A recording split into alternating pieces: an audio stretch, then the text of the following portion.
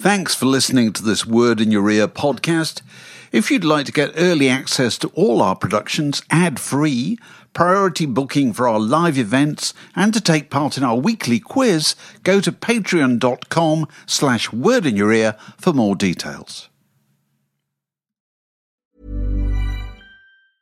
As a person with a very deep voice, I'm hired all the time for advertising campaigns. But a deep voice doesn't sell B2B, and advertising on the wrong platform doesn't sell B2B either. That's why if you're a B2B marketer, you should use LinkedIn ads. LinkedIn has the targeting capabilities to help you reach the world's largest professional audience. That's right, over 70 million decision makers all in one place. All the big wigs, then medium wigs, also small wigs who are on the path to becoming big wigs.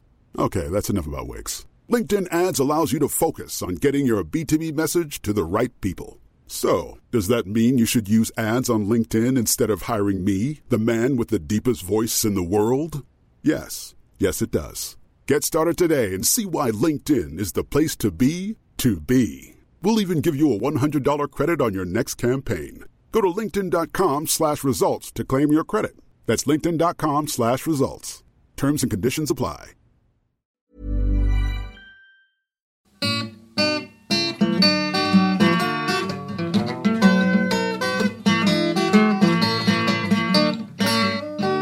You're listening to a podcast from The Word. Welcome to another edition of Word Down Your Way. Musicians about to go on the road. And I'd like the record to reflect that both Dave and I are boyishly thrilled that the Manfreds are going out on the 60th anniversary tour. And even better, that both the lead vocalists, both the frontmen, are on board, Mike Darbo and Paul Jones. And we're joined by the great Paul Jones. Paul, it's lovely to see you. Where do we find you? Mark. And you, excellent. We're good. So this is you and Mike and Tom McGuinness, I think, playing guitar, who's one of the other original members, and three other kind of long-standing Manfreds in the band. Is that right? Yes.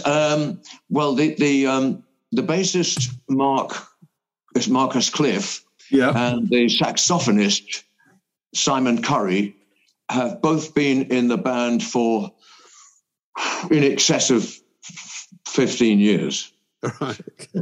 So that's nothing. Johnny-come-latelys they are. Yeah, so 45 years late.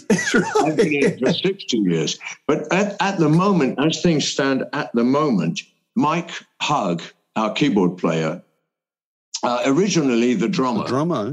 Actually, he is a keyboard player mainly, and has been playing keyboards since we all reformed in 1991. He's hors de combat at the moment. He's not happy with his ears. Right. And also the drummer who was who was a Manfred from 1991 onwards. He was actually a member of the blues band since 1979. And before that, he'd been in a band that was very often on John Peel's program. But even before that, he was in a band called Family. Right. Of course. Rob Townsend, isn't yes. Rob Townsend, yeah. But Rob is also off the road at the moment. Oh. And so at the moment we have a keyboard player called Mike Gorman, who's sensational, and an equally excellent drummer called Pete Riley. Right. And well, look, we're mostly an East Anglian band nowadays. Yeah. Well, look, Paul, we're gonna magically take you back in time to the first gigs that you remember seeing, because you were from Portsmouth, right? Is that where you grew up? Yes. So who do you remember seeing, and what kind of gigs were there? Was this the Star Club, the Guildhall? I'm trying to think what the venues were in Portsmouth. Okay. I went to the Guild. I can remember going to the Guildhall once. Can I start at the King's Theatre, Southsea? Yeah. Because I saw Lonnie Donegan there. Oh, brilliant. My parents used to drag me there to see musicals. At the age of 9, 10, 11, 12, I detested musicals with every fibre of my being, because they dragged me to see things like Carousel How on earth is a 10-year-old or a 12-year-old going to like anything about Carousel? And even worse, Brigadoon. Ah. But anyway, I went to the King's Theatre to see Lonnie Donegan. And that's got to be one of the earliest gigs I can remember. So how old would you have been then, roughly? Well, it must have been post... why should I tell you? Okay. No shame. You're among friends. I was probably about 14. Yeah. What do you remember of it? Because I think when it came to my 15th birthday, I asked my parents to buy me a guitar. They bought me an acoustic guitar, so I learned how to play It Takes a Worried Man to Sing a Worried Song. Fantastic. 15-year-olds don't really get worried that much. No, they don't. No. But anyway, that was good. And yes, I did go to the Guildhall. I went to the Guildhall because there was a Craig Douglas gig on. Craig didn't make the gig because I don't know if you remember this, but he had tonsillitis and he had his tonsils removed and he couldn't sing for a while. And that's enough out of you, Dave. Anyway, he was replaced by Roy Young. Oh, right. Okay. Right. Does anybody remember Roy Young? Yeah, he was in Cliff Bennett's band. Yes. Right. And various other things like that. And he was sensational. He was like sort of Jerry Lee Lewis with bits of Little Richard thrown in. You know, I mean, he dressed entirely in shiny black with white shoes. And the white shoes would come up onto the keyboard for sort of like particularly high notes. Yes.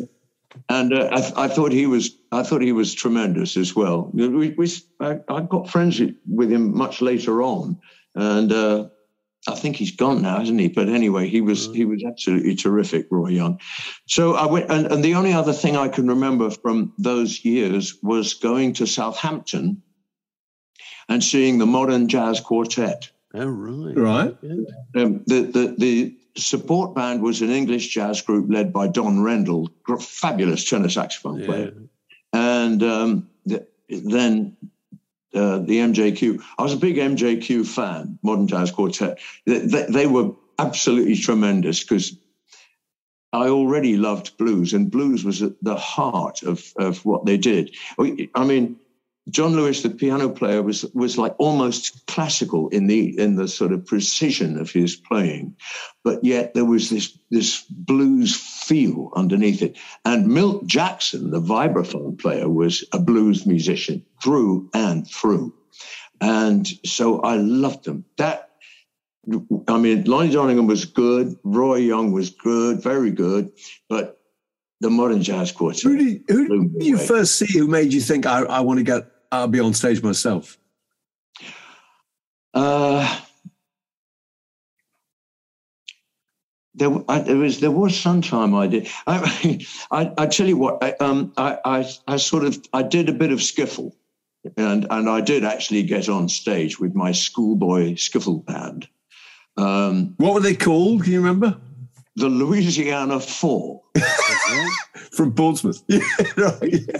Yes. Don't ask me why. I think it was because Hughie Leadbelly, came from Louisiana. He was, you know, you might have thought he was from Mississippi or somewhere, but no, he was from Louisiana, and I think it was because of him that we did that, and we did, you know, we learned the skiffle bits and pieces, but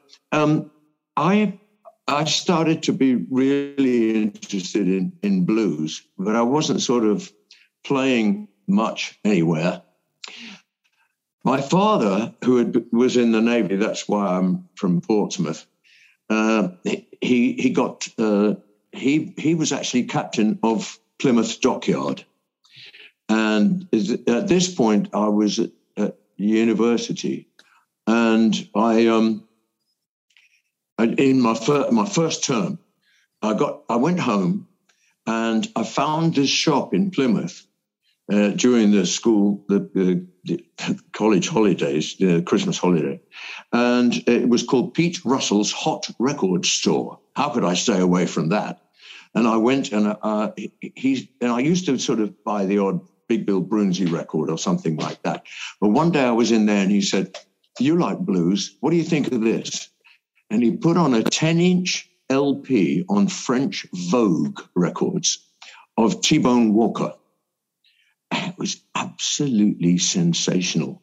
T-Bone, you always worked with really good jazz musicians. Yeah. But in this particular album, the record company had taken him to Chicago and put him with Chicago blues musicians, like on bass, the one and only Willie Dixon, and on harmonica, a man called Junior Wells. Mm-hmm. And there was a song that T-Bone did with Junior Wells on harmonica called "Play On, Little Girl," which I recorded 40 years later with Pete Brown. But the blues, all that was really happening in London. So what stage did you move to London, and you were going to the Ealing Club, weren't you, and meeting up with early members of the Stones and stuff? When was that? I'd been, I went to London quite often, lying about my age because I was reasonably tall. And I would go to the 100 Club or the Marquee and hear jazz music and so on. And eventually I heard Alexis Corner, but that was later. But hearing that T-Bone Walker with a harmonica on it, that was what made me decide I wanted to do this. Oh, right, absolutely. I lasted one more term. Yes. I've got to ask you a question.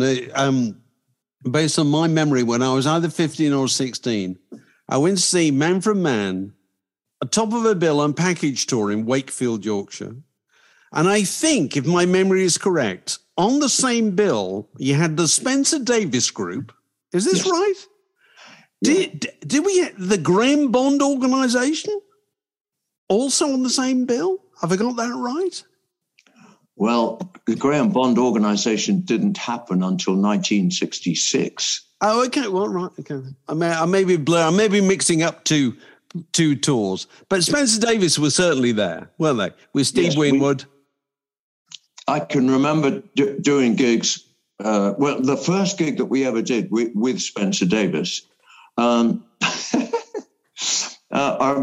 in London, I said to Long John Baldry, who was singing with Alexis Corner's band, I said, "There's a kid in Birmingham, and if he ever comes to London, you and I are finished." Yeah. That was Steve Winwood. And he was probably only about 15 at the time, wasn't he? 15 years old at the time. And I said to Spencer Davis, "How come we never see you in London?" He said, "It's because of the kid. His mum won't let him come."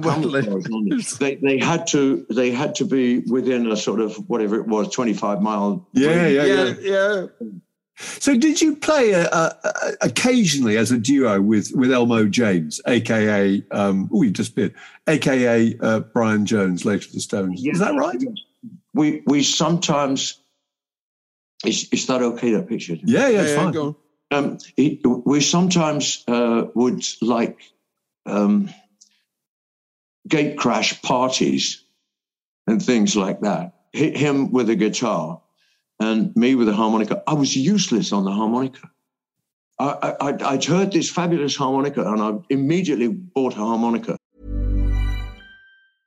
Hey, I'm Ryan Reynolds. At Mint Mobile, we like to do the opposite of what Big Wireless does. They charge you a lot, we charge you a little. So naturally, when they announced they'd be raising their prices due to inflation, we decided to deflate our prices due to not hating you. That's right. We're cutting the price of Mint Unlimited from $30 a month to just $15 a month. Give it a try at mintmobile.com/switch. $45 up front for 3 months plus taxes and fees. Promo rate for new customers for limited time. Unlimited more than 40 gigabytes per month. Slows full terms at mintmobile.com. Or actually more than one. And one day, we definitely played mostly at parties. Maybe the occasional sort of student union thing, because there were plenty of colleges. Yeah. And And Brian, of course, was in Cheltenham, which was just, quite handy for Oxford. And by that time, Alexis Korner had opened his club in Ealing. And so Oxford was on the way from Cheltenham to Ealing. So Brian would come and pick me up, and then we would hitchhike to London. But yeah, we did play together a bit. And it was Brian who said to me, you're doing that, you're playing that harmonica all wrong. And I said, what do you mean? He said, well, what key is that harmonica? And I said, it's C. He said, and what key are you playing it in? I said, well, C. He said, that's where you're going wrong. You want to play it in the key of G. And if you want to play in C, you need an F. Well, pretty fundamental advice, I would have thought. It's cross harp, it's called. It used to be called cross harp. Now it's called second position or third position. And that's to say upper fifth or down a fourth or up a tone. But it was Brian who said, this is how you play the blues, and you play cross harp. And it was like opening a sort of special door into a magic place. That's brilliant. That's great. So apart from the skiffle band and you playing with Brian and stuff, was there a group that you were in pre-Manfreds? Was there a band that you played in? No. I sort of sat in with people. We used to go to the Ealing Club on a Saturday, and Alexis Korner's Blues Incorporated, with the vocals split between Cyril Davis, the harmonica player, and Long John Baldry. And lined along the front of the stage, there would be Mick Jagger, me, Andy Wren, Art Wood, and that's Ronnie Wood's brother, by the way, and various people like that, all kind of looking up at Alexis, going, me. Choose me. That's right. Yeah. And Alexis, being wonderfully generous and helpful and encouraging as he was all his life, wonderful man. He would point at Mick or point at Andy or point at me, and you'd go, and jump up on the stage, and he would say, right, what do you want to do and in what key? And you'd say, I'm going to Chicago in G. There was always a rumor that Keith and Brian had asked you, Keith Richardson and Brian had asked you to form a band with them, to be the singer in their band. Was that right? Brian asked me to sing with a band he was forming. Everybody thinks that Keith was already in it at that point. But he wasn't. No, there was nobody. Brian said, I'm going to form a band. Not I have started to form. Right. He said, I'm going to form a band. Do you want to be my singer? I said no.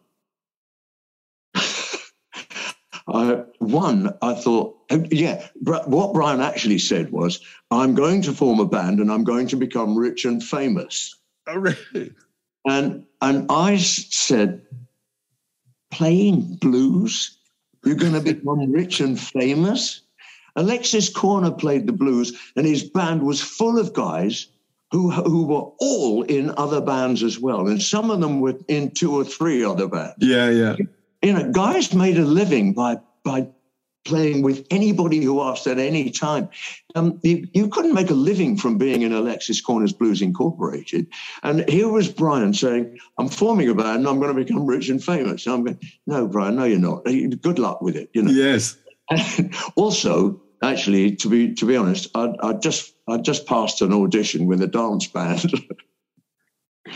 And you might think, why would you want to be in a dance band? They were great musicians and they were paying money. There you go. So, absolutely. But anyway, so what can we expect? I used to fit in with Alexis, and I also, when after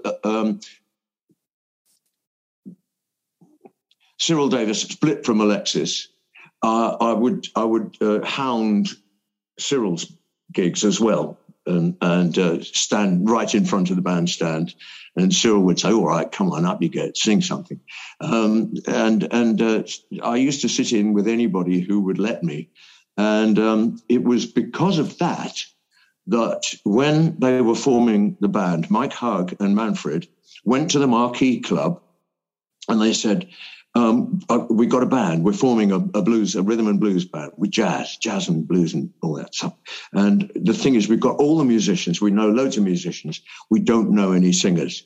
Actually, they said, we don't know any shouters. Do you know any shouters? And Bill Carey from the Marquee Club said, well, there's this guy who gets up with Alexis.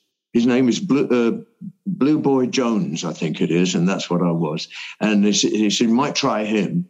And so I had a call from a bass player that they were working with called Ken Goddard. And he said, would you audition with Manfred Mann and Mike Hug?